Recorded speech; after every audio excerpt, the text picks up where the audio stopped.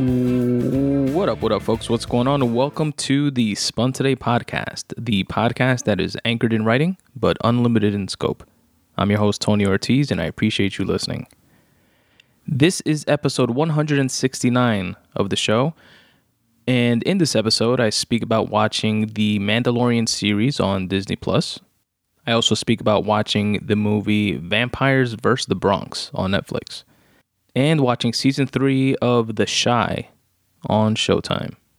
But before we get into it, here's a very quick way that you can help support this show if you so choose. Speaking of Amazon, they fulfill a bunch of the merch that I have available. If you go to spuntoday.com/support, you're going to find a brand new merch section where you'll find the iconic Podcasts vs. Anybody super soft premium cotton t-shirt. You'll also find the legendary Spun Today podcast tee, which is in the style of the New York City plastic thank you bags logo. For my fellow Dominicans out there, I have a dope Dominican Escudo t-shirt. You know where the Lacoste or Polo shirts have their little logo? Picture that, but instead a Dominican Escudo. All available now in a variety of different colors for men and women in all sizes. In the Spun Today merch section, which again is at spuntoday.com/support, you'll also find a bunch of other t-shirt designs, long sleeve t-shirts, short sleeve t-shirts, color changing coffee mugs, and much, much more. Check out all the merch at spuntoday.com/support. The Mandalorian. Now, I want to preface this by saying that I'm not one of these Star Wars nerds that says, may the 4th be with you on July 4th or whenever it is. Probably not July 4th, right? Independence Day. It's the 4th of something, the 4th of May or the 4th of September, something like that. And I don't know all the movies and I'm not that into it, right? But this show is so good that I wish I was. Seriously, like this show drew me in so much that it makes me want to go back and see like the other, I believe it's 6 movies, like a first set of a trilogy and the second set. So I remember back in the day when, and I just looked this up to make sure I have the right year, in 2005, Star Wars Revenge of the Sith came out. That movie I saw, and I really liked it, thought it was great, and it actually made me want to get into the whole Star Wars series, and I tried going back and watching like the original trilogy, etc. But they're movies from the late 70s, early 80s, the earlier ones. I just, for whatever reason, I couldn't get into them. Maybe because like visually they're like outdated, but it's like a modern or futuristic take, but from back in the day. So I don't know, there's something off for me, but I completely get, especially from hearing firsthand accounts of, you know, folks that grew up during that time and when the movies came out back in the late 70s, early 80s, how it was like paradigm shifting and mind blowing within context, right? And what I appreciated most actually from the movie that I saw in 2005 is how, and I might get this wrong, so you heavy Star Wars fans out there, take it easy on me, how the movies are released somewhat out of sequence. And there was always a missing piece that was skipped over. And that missing piece is this movie from 2005, Revenge of the Sith, which reveals who Darth Vader is, which is like the ultimate bad guy, and how he became to be Darth Vader, etc. And it was Anakin Skywalker, which was a Jedi and the father of Luke Skywalker.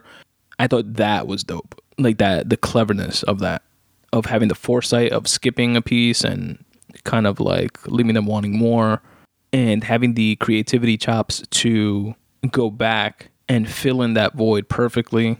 I just thought was awesome. And shout out obviously to George Lucas, the creator of the Star Wars universe, and all the other folks involved with creating something that's recognizably so epic, whether you're personally into them or not. Now, recently there's been more movies, Star Wars movies in 2015, 2017, 2019, none of which I've seen. yet, but I'm telling you, I got so into this Mandalorian series that it makes me want to. Over the years, as I understand it, there have been, other like Star Wars spin-off like cartoons and shows and content within the Star Wars orbit, pun unintended. And this Mandalorian series is one of them. It takes a deep dive look at, and this is my rudimentary understanding of it, of the lineage of one character from the second Star Wars movie, The Empire Strikes Back in 1980, which I believe was Boba Fett, and he was a Mandalorian. And this is the story of another Mandalorian many years later, whose race of people have, in large part, died off, but he's like this badass bounty hunter, lone wolf type of guy, and the story's written in, it's very much like an old Western in that sense of like the righteous lone wolf character. And I want to take a step back just to appreciate that the show was created and written by Jon Favreau, which I've come to like over the years from different movies that I've seen him act in, movies that he's directed and produced, shows that I've seen. And over time, he's definitely become one of those, like when people ask, what's your dream scenario, like dinner to have, any famous people that are alive that you can like sit and have dinner with and like pick their brains. He's definitely one of them. He's like so prolific and creative in like different areas, and that I really appreciate that. And he's from Queens. Shout out Queens, New York, where I'm recording this from as we speak. but yeah, just to take, like, he's been acting wise, he's been in shows like Friends, and he was in the movie Rudy and Avengers, Iron Man, Spider-Man, etc. The movie Chef with John Leguizamo. But I want to take a step back to take an even deeper dive into that, because a lot of these things he's either produced or directed as well, which is even more impressive. So from a writing perspective, he wrote the movie Swingers, and I'm just rattling off a couple things from his IMDb here. Couples Retreat, which is a comedy. Chef, which I just mentioned. Oh, he has this dope series on Netflix called Chef that he co-hosts with Chef Roy Choi, which is great. They go, for example, to like different restaurants and eateries like Wolfgang's and learn how to make a steak the way Wolfgang makes a steak, and he walks you through the whole process from A to Z. Franklin's Barbecue to learn how to smoke brisket. Like, it's a dope show. And what I like the most about it is that him and Roy Choi have like this rapport and this great chemistry. And then in every episode they do that. They go to like a famous place or whatever. And they also then go back to, I believe, Favreau's home, and they always make something. And they give you the ingredients of everything they make, and they make it together, and then they just like shoot the shit while they're cooking. And it's very freeform, podcast-like, which is probably why I gravitate towards it most. And it's a really dope show. It's called The Chef Show, or Chef, on Netflix. You guys should check that out as well. And those are some of the things that he's written. Then here's just a few things that he's directed.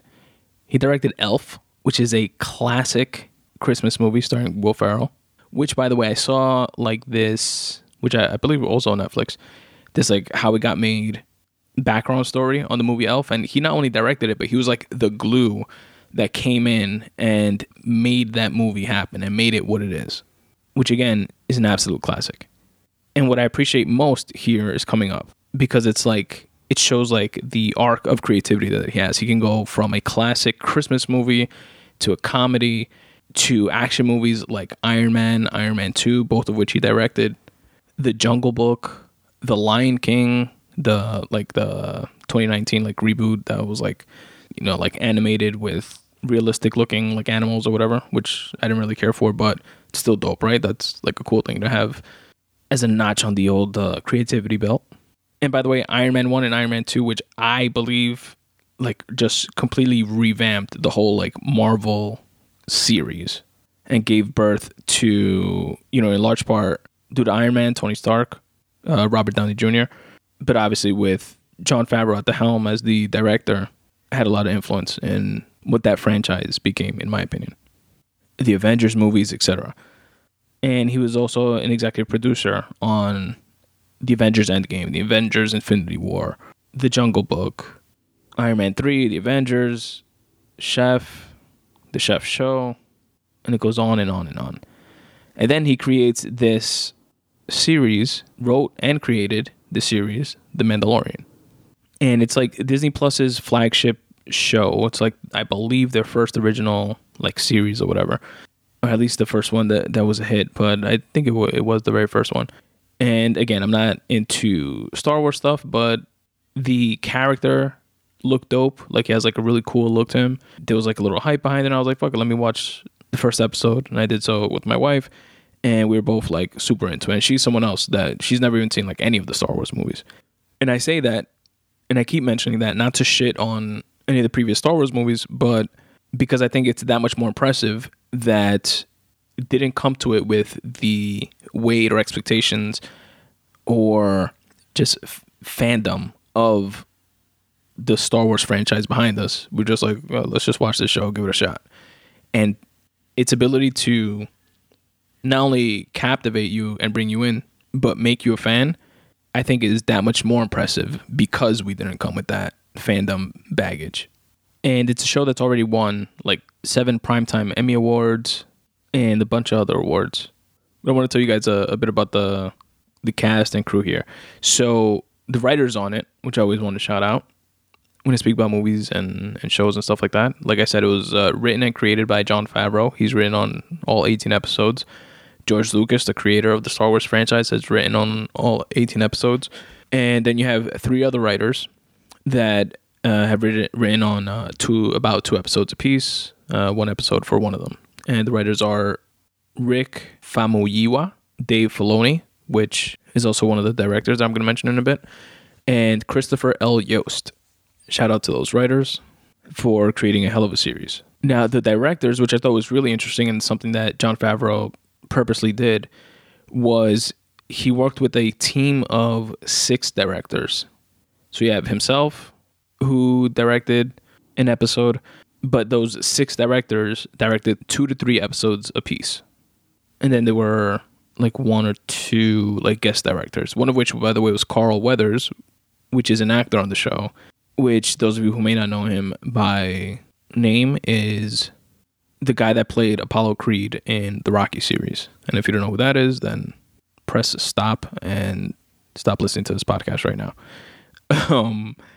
So I want to shout out these directors, which are Rick Famuyiwa, which is also wrote one of the episodes that I just mentioned, Dave Filoni, Bryce Dallas Howard, which, by the way, is the daughter of the iconic Ron Howard, Deborah Cho, Taika Waititi, Peyton Reed, Robert Rodriguez, and Carl Weathers, and of course Jon Favreau.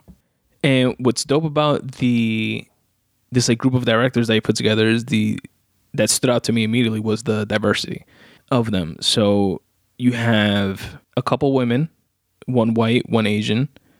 You have a couple dudes, 1 black, 1 Australian, white Australian, and another white guy. And by white guy, I'm just referring as a white guy to like a North American white guy. And to me, it's just super interesting to see such a diverse looking group of people that all came around this common cause and common interest and were part of creating such a beautiful, well done project. It's kind of like a microcosm of how society should function, right? The actors are super dope. Like I mentioned, Carl Weathers is in it. The guy that plays the Mandalorian is Pedro Pascal, which is the guy that played Javier Peña, the cop from the Narco series, or not the cop, the DEA agent. Gina Carano, the UFC fighter or MMA fighter. Well, yeah, it was UFC. She's in it. She has a dope role. Nick Nolte plays the voice of a character which, by the way, has the character's name is, where is it? Kuiil, which is something else that I know Star Wars nerds probably gush over when they see it, that I don't fully appreciate, because again, I haven't watched the movies like that, but they, as an homage to the movies, they sprinkle in like these secondary and tertiary characters from the movies that didn't really get much play. They were just like background characters, but they sprinkle them in throughout this series in more prominent roles. And the Kuiil character is one of those type of characters, which Nick Nolte plays the voice. A woman actually, like a smaller, it's like not a dwarf, but a smaller looking like being, and like a very petite small woman plays the actual character, the movement of the character, but she has a like very elaborate mask on, and the mask has two other people controlling it remotely, and one person controls the mouth moving and another person controls the eyebrows and the ears moving, something like that.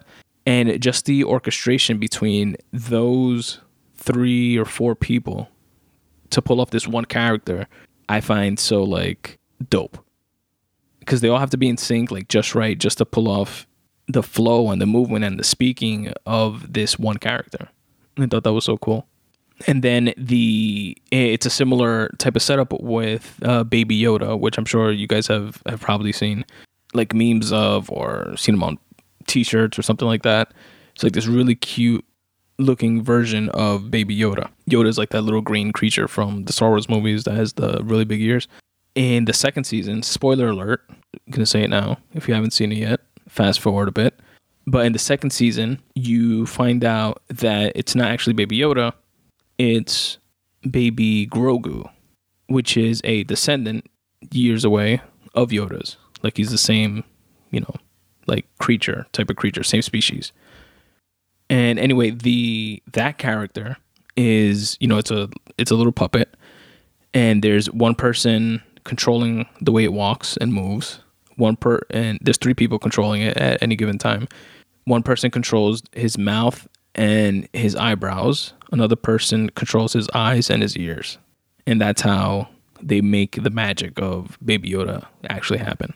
And I thought that was pretty cool. Now, the dopest thing, and again, this was driven and pushed forth by Jon Favreau, and it's not maybe his original idea, as he explained in this like post-show, like roundtable show that they have about the creation of the Mandalorian series, which I also highly recommend if you're into like behind the scenes like type of stuff, which I really am, to see like how the sausage gets made.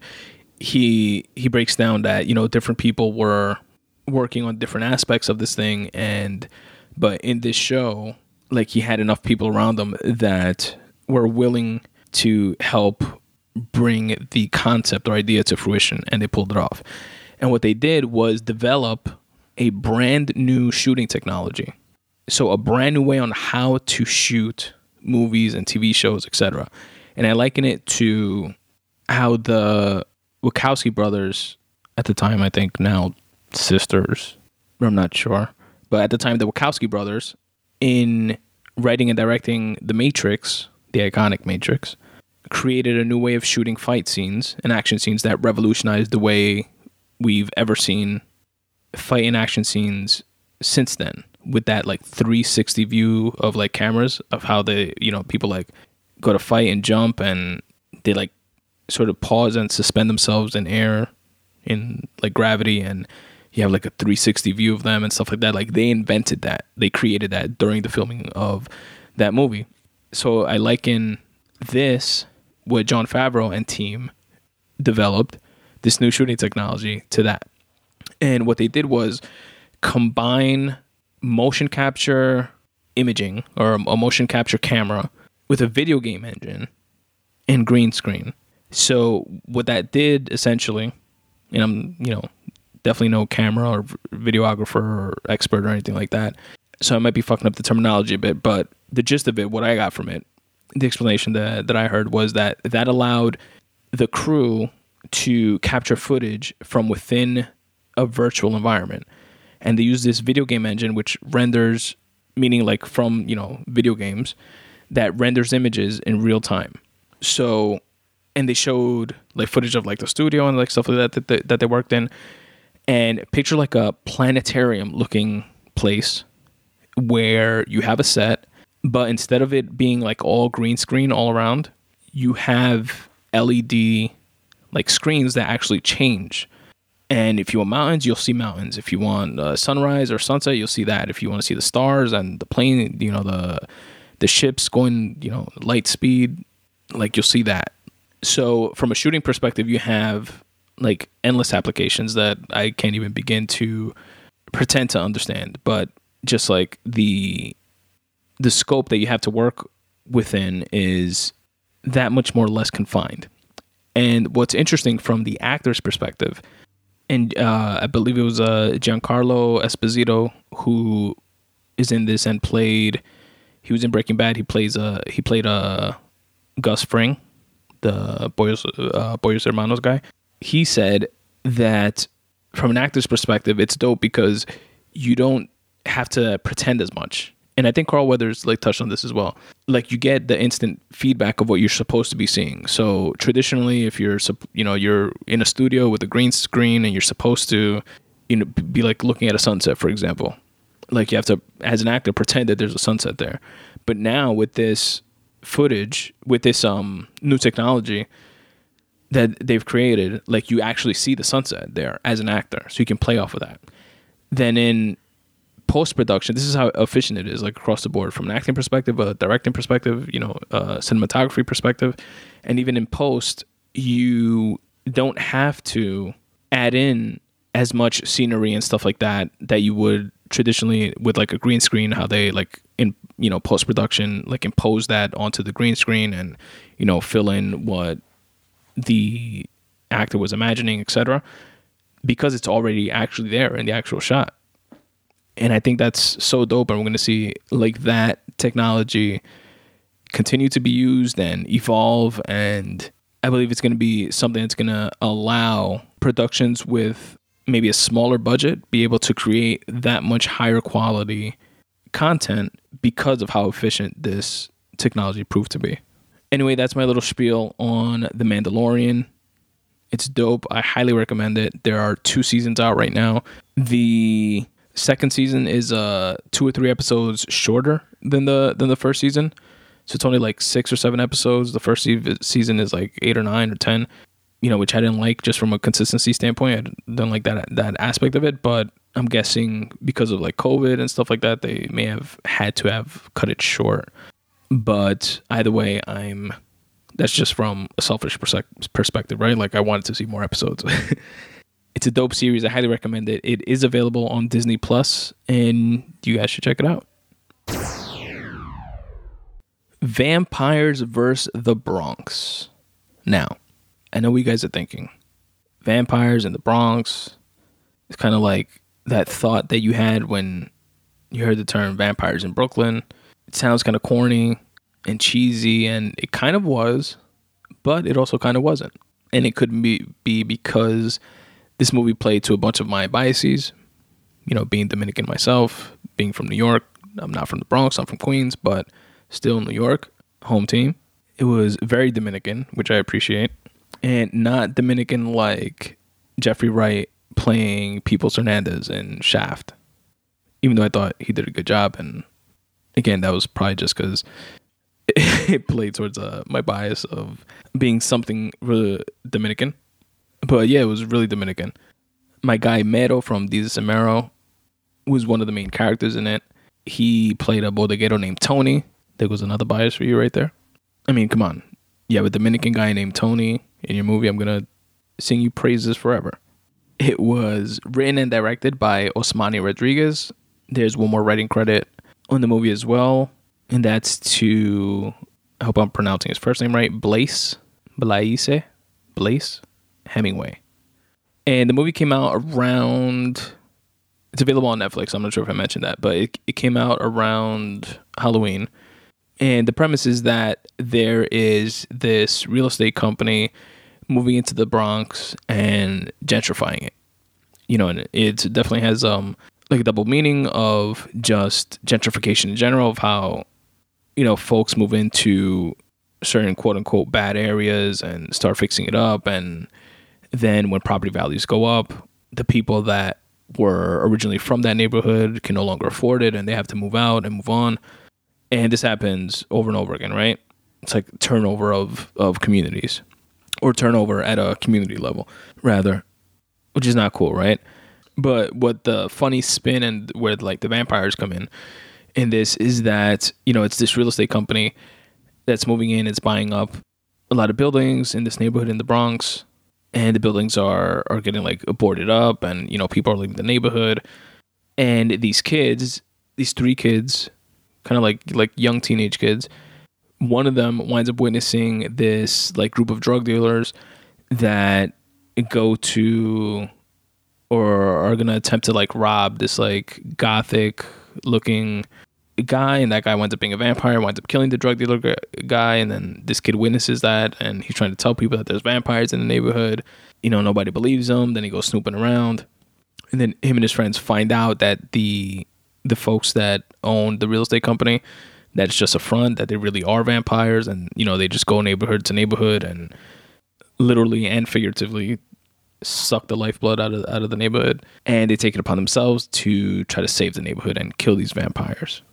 So it's a cool kind of homage to, I don't know if you guys remember a movie that I used to really like growing up called The Lost Boys from back in the day, from 1987, with Corey Feldman and I believe Corey Haim as well, that seemed to have been in like all the fucking 80s movies back then. It's just kind of like a cool homage to that. And then again, I just fucking love the Dominican-ness of it. And they didn't like play any of it down. They didn't like water it down. It was like very unapologetically Dominican, which I really appreciated like crazy. And like they had a couple things. They had the bodega, like I mentioned, the bodeguero named Tony, that's always giving people shit on credit, like store credit. If you grew up like near bodegas growing up, I remember as a kid going to the bodega with my cousin that lived in Brooklyn and East New York, and we used to go and like she didn't have to pay right away. Like the bodeguero like knew her, and he would go and my mom said to send her a pack of cigarettes and give me a bag of chips and she'll come pay you later or whatever, like stuff like that. And I had a similar type of deal actually in Queens, in Jamaica, Queens, on Suffin. I used to work there, and around the corner there was a bodega. We had that type of relationship as well. So they had like that. They had the cliche bodega cat, just like chilling, lying around. All bodegueros have a cat to like help kill like rodents and shit like that in the store. You had the neon sign from the bodegas that like Mero definitely references all the time on Jesus and Mero, and they, as an homage to that, they on that show, Jesus and Mero, each of their illustrious guests get a neon sign at the end of every episode where they can like say like a phrase or whatever they want to say, and that's like their neon sign they get like plastered above them before they like leave the episode. So that was a cool part of the movie. Peralta Clothing, which I bought a few pieces from, which my brother put me on to. I've gotten my kids a couple shirts from there. It's like a Dominican designer. I'll link to their website in the episode notes if anybody wants to check them out. But I saw a couple of like Nueva York tees from Peralta Clothing, which was cool to see. Guys on the corner playing dominoes. It was a really funny scene that my wife and I were like cracking up at were like when the kid, he's like running around, he's trying to tell like people in the neighborhood about the vampires and stuff like that, and he passes by these two guys that are like playing dominoes or whatever. Or I think at that point, they had been playing dominoes, but they were just like chilling or whatever on the block, and he like tells them, like the music stops, and he tells the kid tells these guys, don't stay out after dark because something is gonna happen or whatever, blah blah blah blah blah, after 9 o'clock, and go home and this and that and the other. And he like says something to them like to that effect. I'm like butchering it a bit, and then he leaves, and then the kid leaves on his bike. Then it pans back to the two guys, and they're like, yo, that was mad vague.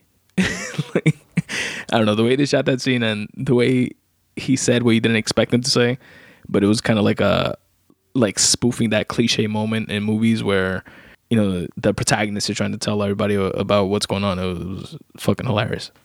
I like that there was this girl that throughout the whole movie, she was just like doing IG posts. Like she had her, not a YouTube channel, but like a IG, like a live channel, I guess, or something like that. And it was called the Glow Updates. And like she was through that, like narrating everything that was going on in the neighborhood, and like knew everybody's tea and shit. I thought that was a pretty cool touch. And at the end, spoiler alert if you haven't seen it yet, it was really funny to see the like neighborhood come together, and there's like this fight team between the neighborhood and the vampires.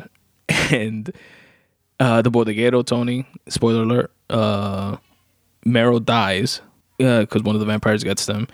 And he actually had hanging up like as a shrine a bat of Sammy Sosa's from when he was in that home run race, title race with Mark McGwire. He had like one of those bats like as a shrine or whatever, and he was like trying to use that to like kill the vampire, and that winds up being like a piece of that winds up being what kills like the head vampire at the end. So that was cool. But it was, they did like a funny montage of like the neighborhood like coming together to fight the vampires, and it was like a mother with curlers in her hair, and like the two guys playing dominoes came and like broke a domino table on top of one of the vampires and said Capicua. And it was just like cheesy, funny, corny fun. And I definitely recommend it. You guys should check it out. It's called, again, Vampires in Brooklyn, and is available on Netflix. The Chi, season 3. Now, I love Lena Waithe. I sing her praises all the time on this show. I think she's so dope. She's a great creative, but she's more than that. She's a visionary. She's driven. She's passionate about what she does. There's purpose behind what she does. She knows and understands and creates from a place of understanding the importance of seeing yourself on screen, which she speaks to a lot. And by seeing yourself, I mean as a minority, as a black or brown person, as a queer person, as a gay person, as whatever minority that you are, that whatever marginalized group that you are a part of, how important it is to see yourself on screen. And in this season 3 of The Chi, available on Showtime, I appreciated her ability to do that so much more. Kevin and Keisha's mom, which I believe is Nina, she gets married in the beginning of the episode, and she's a lesbian. So she's marrying another woman, obviously. And the season, episode 1, starts off with a beautiful ceremony of that wedding. I was really interested to see, before I get into all the other types of ways that she showed people themselves, people from different backgrounds themselves. I was really interested to see, and I know I mentioned it last time I covered The Chi, probably season 2 or 1 and 2, how they were going to, quote unquote, kill off Brandon's character. Brandon, for those of you who don't know, played by Jason Mitchell, was one of the main protagonists of season 1 and 2. And there was a sexual harassment type scandal with him in real life with his co-star, which played his girlfriend on the show, Jerica Little on the show. Her name is Tiffany Boone. Pretty much, lawsuits ensued and stuff like that, and he got kicked off the show. And this was after season 2. And I was really interested to see how they were going to like play that off, if they were just not going to mention it or like what was going to happen. And they literally killed him off. They show, I think the very next scene after the lesbian wedding reception, or maybe it was the scene right before it, but I think it was the scene right after, because I remember it starting off like on a good note. They cut to Brandon's funeral, and they have his picture there, and his mom giving a eulogy after losing both her kids, and something that was very telling of a reality of Southside Chicago, with all the violence and killings that go on there, that they touch on here in this episode, is that she asks the folks at the funeral, by show of hands, raise your hand if you've lost one son, and a ton of people raise their hands. And then she asks, raise your hands if you've had to bury two children, and then less, but still a lot of people raise their hands. And that kind of just is a powerful message that rings true to that climate and some of the realities plaguing some of those neighborhoods in Southside Chicago and in other places, obviously in the country and in the world. But it's known as, quote unquote, Chirac for a reason, right? Although that's not to say that all of Chicago is like that, obviously, but it's definitely a part of it.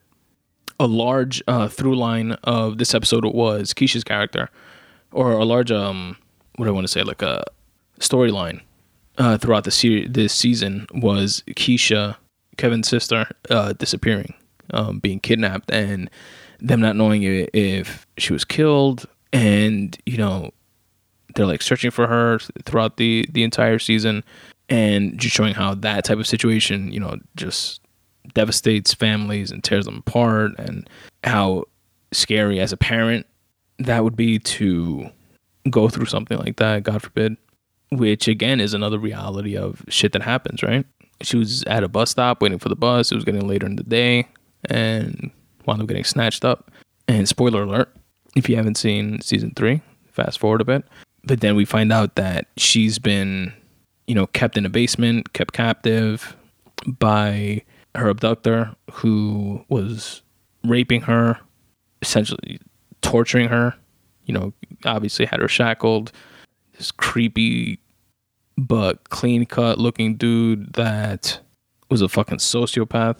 Another storyline is Jake's older brother coming back to town, wanting to look after Jake, and he is in a relationship with a trans woman. And I think creating that dynamic within the show was very important because, again, playing to the idea of how important it is to see yourself on TV.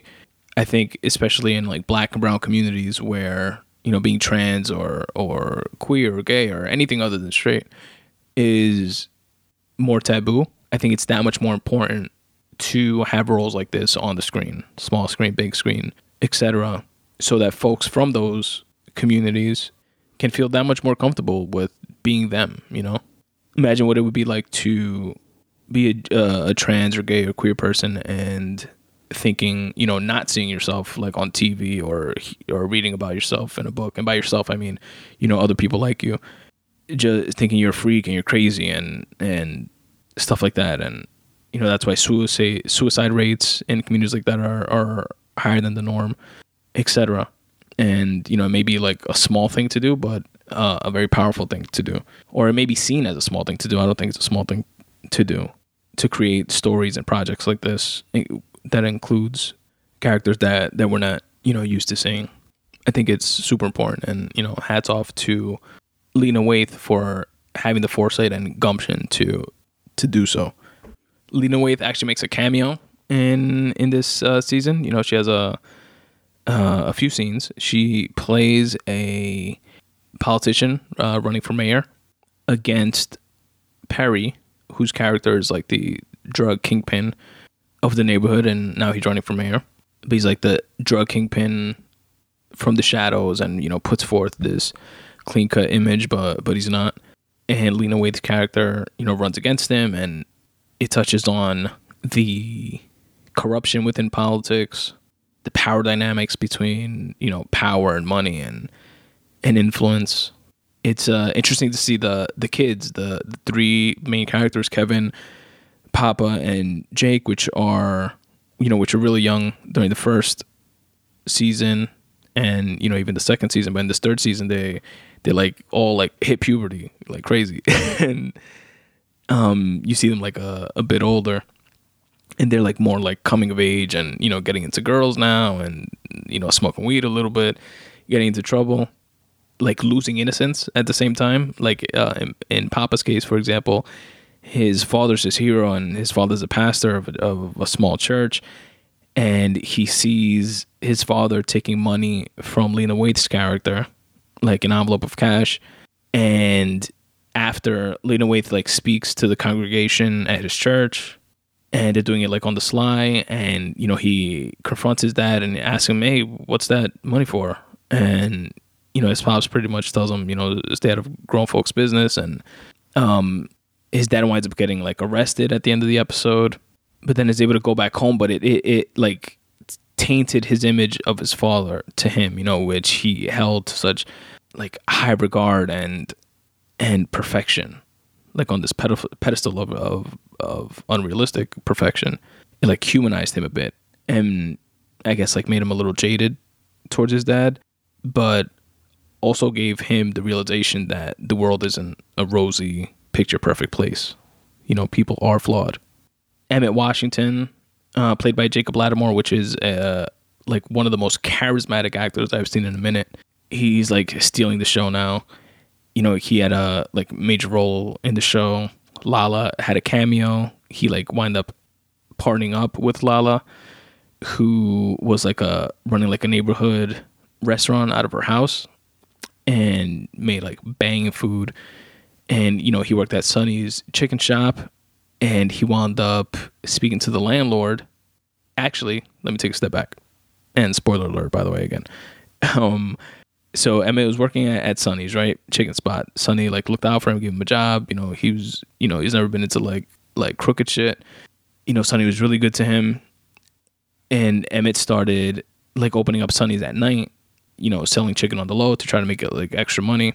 And like he's always been a hustler, but he's never been like into drugs or anything like that, like selling drugs and like gangster shit. And then he partners up with Lala, and then they're having these like backyard barbecues at Sonny's and stuff like that. But then he winds up raising like the electricity bills and like everything, right? Because he's using all of Sonny's like equipment and shit like that. Sonny winds up finding out about it and fires him. And they have like this kind of like breakup. And what I thought was kind of grimy, but at the same time, like business is business type of thing. Emmett went to the landlord, which was played, actually, I just remembered, by Lil Rel. He went to the landlord of Sonny's shop and, offered the landlord, because Sonny was behind on some rent, and offered the landlord to take over Sonny's spot and give him the lease to the place, which the landlord, wound up agreeing to. Emmett partnered up with Lala, and they opened up this place. And he seems to be, like, doing well. He winds up proposing to his girl, Tiff, at the end of the show, which I believe is pregnant. Was she pregnant? No, she has a kid. She's not pregnant. They have a kid already. But he seems to be getting his shit together a little bit. As usual, his dick is getting him in trouble. He winds up fucking Lala, which is like an older woman, somewhat established. And she's kind of like, whatever, it was just sex, keep it moving type of thing. But he's kind of like a little bit sprung on her. Probably because she's so like, whatever, it was just sex. And has that like type of like attitude about what happened. But obviously that something has to give in that situation, in that triangle fucked up situation, right? Either the business is going to go left, or his relationship with Tiff, which has never been better, is going to sour when the news breaks of what happened and whatever. But that was definitely an interesting storyline there. And then it ended on such a sad note, with sad but like expected note, with Ronnie, which is an individual, was another, big character during the first couple seasons. He was kind of like a low-life drunk that, came home from the military, kind of fucked up in the head and, turned to alcohol. He was an alcoholic and kind of sort of lived off his grandma and, doing odd jobs and stuff like this. But, went on streaks of like getting his shit together, but it would always fall back into alcoholism and stuff like that. He wound up killing a kid in the very first season, accidentally, but he did kill him because he thought the kid killed his son and stole his son's chain. R.I.P. Coogie. Then that wound up coming full circle when in this season he finally got like past the hump of getting his shit together. Like it really seemed like he wasn't getting his shit together. He was like about to get the fuck out of Dodge, start a new life type of thing. At the very end, actually leaving the new chicken spot, or the new restaurant spot of Emmett and Lala's, he winds up getting shot in the back of the head. And it brings full circle the whole killing of that kid Coogie, because the kid who killed him, killed Ronnie and said that that's for Coogie. And, he bounced. And that's how the season wrapped. It was really good. Shout out to The Chi. Shout out to Lena Waithe, the creator of the show. And my bad for not saying so in the beginning, but I wanted to shout out the writers of the show as well. It's been a few seasons, and it's already been greenlit for the fourth one. So there's a few different writers, but here we go. Lena Waithe, Justin Hillian, Marcus Gardley, Casalina Cathy, Kisaki, Ricardo Gamboa, Nambi Kelly, Dime Davis, Clink Henderson, Ayanna Floyd, Adam Glass, Elwood Reed, J. David Shanks, Joseph C. Wilson, T.J. Brady, Jewel Coronel, Rashid Newson, Mike Flynn, Sylvia L. Jones, Terry Coop, Jade Brannion, and Lolis Eric Ellie. Dope show. Check it out on Showtime. Definitely keep doing your thing. And that is episode 169, folks, of the Spun Today podcast. I hope you enjoyed it. If you did, tell me about it. Hit me up on Twitter at Spun Today. Don't forget to rate and review the show. And I'm going to leave you with a few different ways you can help support the show if you so choose. Peace. Hey folks, Tony here. If you're enjoying the show, do me a favor. Rate and review it on iTunes, Spotify, Stitcher, or wherever it is that you listen to your podcasts. If you'd like to help out the show in other ways, I'll give you a one-stop shop of sorts to do so. Go to spuntoday.com/support. That's where you'll find a ton of different ways to help support this show, such as shopping on Amazon. If you do any shopping on Amazon, like most of the world, I ask that you do so by clicking on any of the Amazon banners on my website. This will take you to Amazon, where you can do your shopping like you normally do. It will not cost you anything extra, but I will get credit for driving traffic to their website. Speaking of Amazon, they fulfill a bunch of the merch that I have available. If you go to spuntoday.com/support, you're going to find a brand new merch section where you'll find the iconic Podcasts vs. Anybody super soft premium cotton t-shirt. You'll also find the legendary Spun Today podcast tee, which is in the style of the New York City plastic thank you bags logo. For my fellow Dominicans out there, I have a dope Dominican Escudo t-shirt. You know where the Lacoste or Polo shirts have their little logo? Picture that, but instead a Dominican Escudo. All available now in a variety of different colors for men and women in all sizes. In the Spun Today merch section, which again is at spuntoday.com/support, you'll also find a bunch of other t-shirt designs, long sleeve t-shirts, short sleeve t-shirts, color changing coffee mugs, and much, much more. Check out all the merch at spuntoday.com/support. All of my short stories can be found at spuntoday.com/short stories. The free writing pieces that I read, share, and review during the free writing session episodes of this show can be found at spuntoday.com/free writing. There you can read all the pieces that made the podcast as well as tons and tons of others. My books are available in any digital format of your choice, whether it's Kindle, Apple's iBooks, Kobo, you name it. They're also available in paperback. You can check them out at spuntoday.com/books. My debut novel, Fractal, is a sci-fi time travel story of a group of righteous travelers that attempt to right the wrongs of the injustices of the past. My nonfiction, Make Way For You, is a collection of tips for getting out of your own way.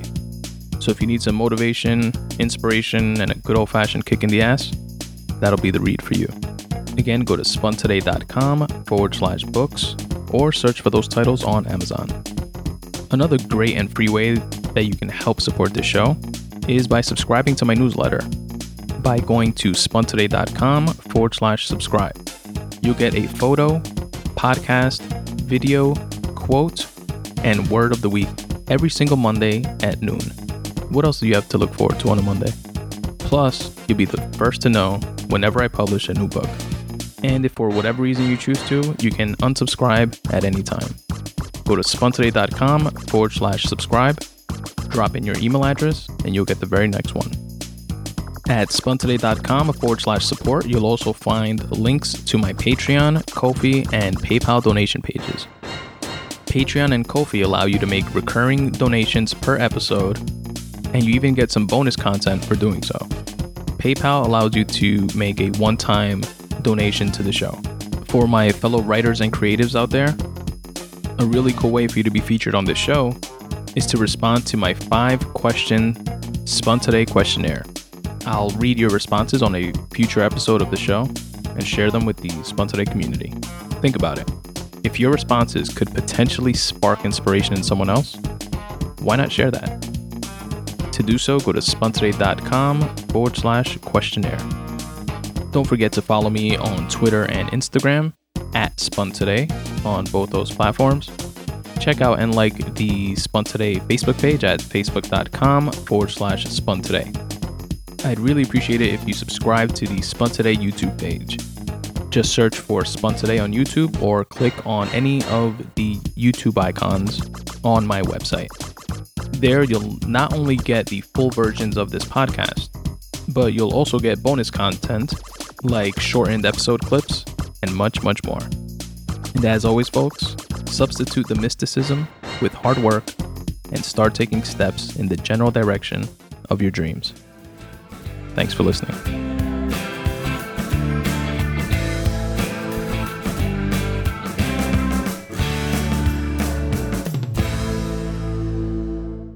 I love you, Aiden.